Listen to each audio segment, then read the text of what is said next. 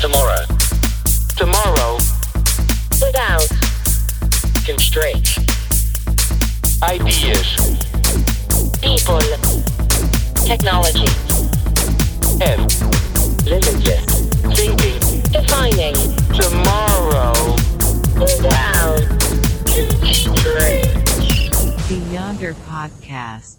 Hi everyone, welcome to the Yondr Podcast. I am your host Laurent and coming to you live from PTC 2022 in sunny Hawaii. With us today we have Tricia Arneson. She's the Chief Diversity and Productivity Officer at Yondr. And today she'll talk to us about her approach to diversity and inclusion and the importance of allyship in our industry. Tricia, thank you for coming with us today and welcome to PTC 2022. Let's get straight to the point.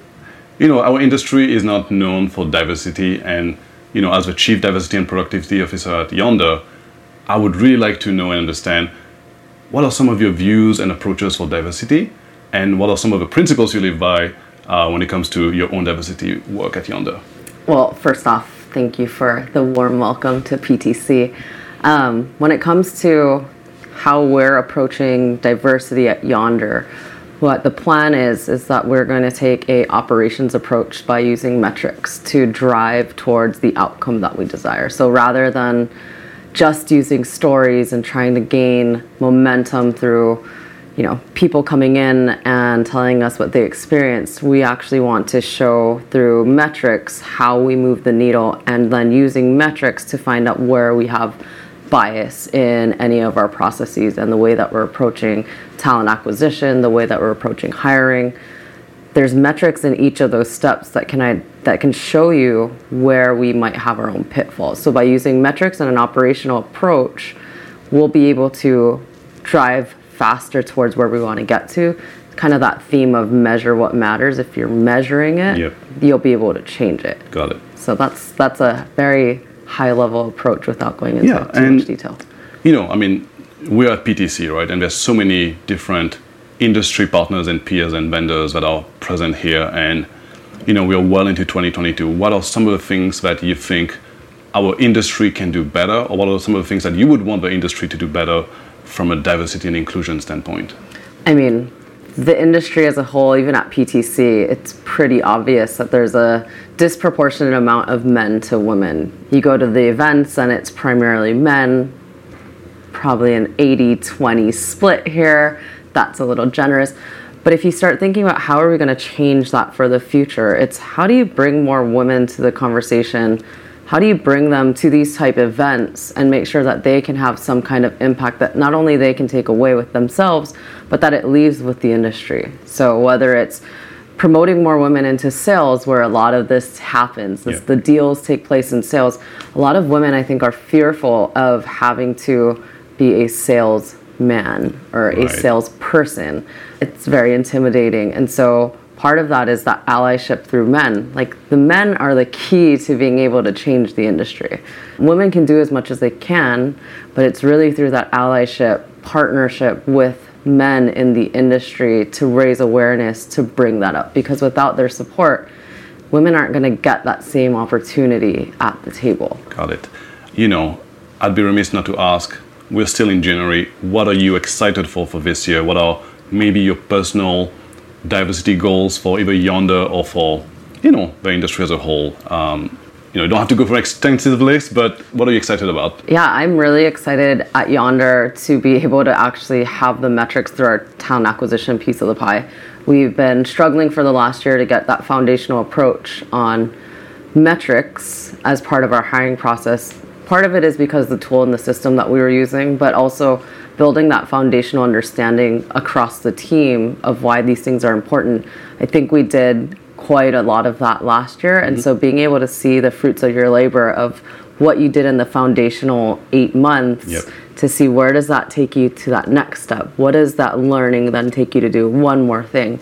And then in regards to the industry, I think what I'm really excited about is actually COVID coming to kind of an end and being able to see people face to face.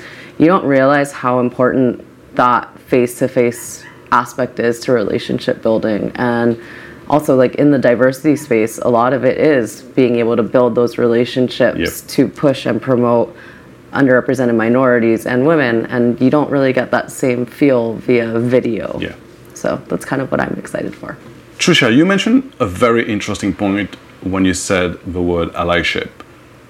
You know, we've been in sort of this weird time lapse with COVID in the last 2 years, and I wonder, from your perspective, how tough it is right now for men to be allies to women, how allyship would work in, let's say, a 10 people Zoom video when it's so difficult, you don't have that personal interaction, you can't really bring someone out. So what's your sort of take on that?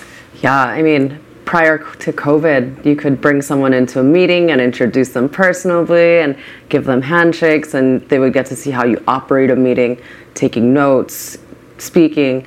I think the difference now is that you need to be very intentional. Men, women in authority, and men need to be very intentional when there's others in the room that might not have a voice, actually prompting them to speak. So making sure that all individuals in the room are given a chance to speak up.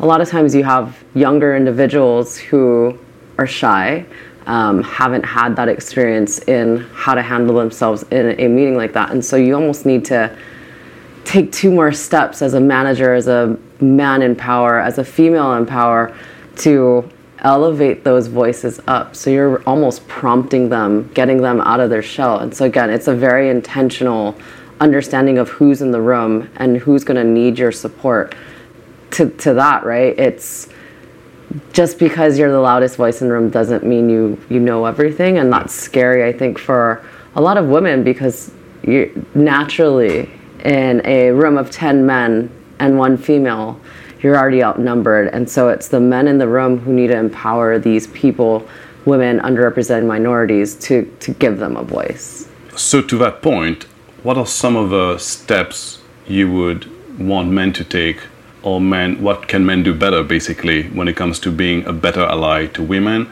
And again, from your experience, what is your advice to women who feel like they need an ally and they don't know how to sort of start that process?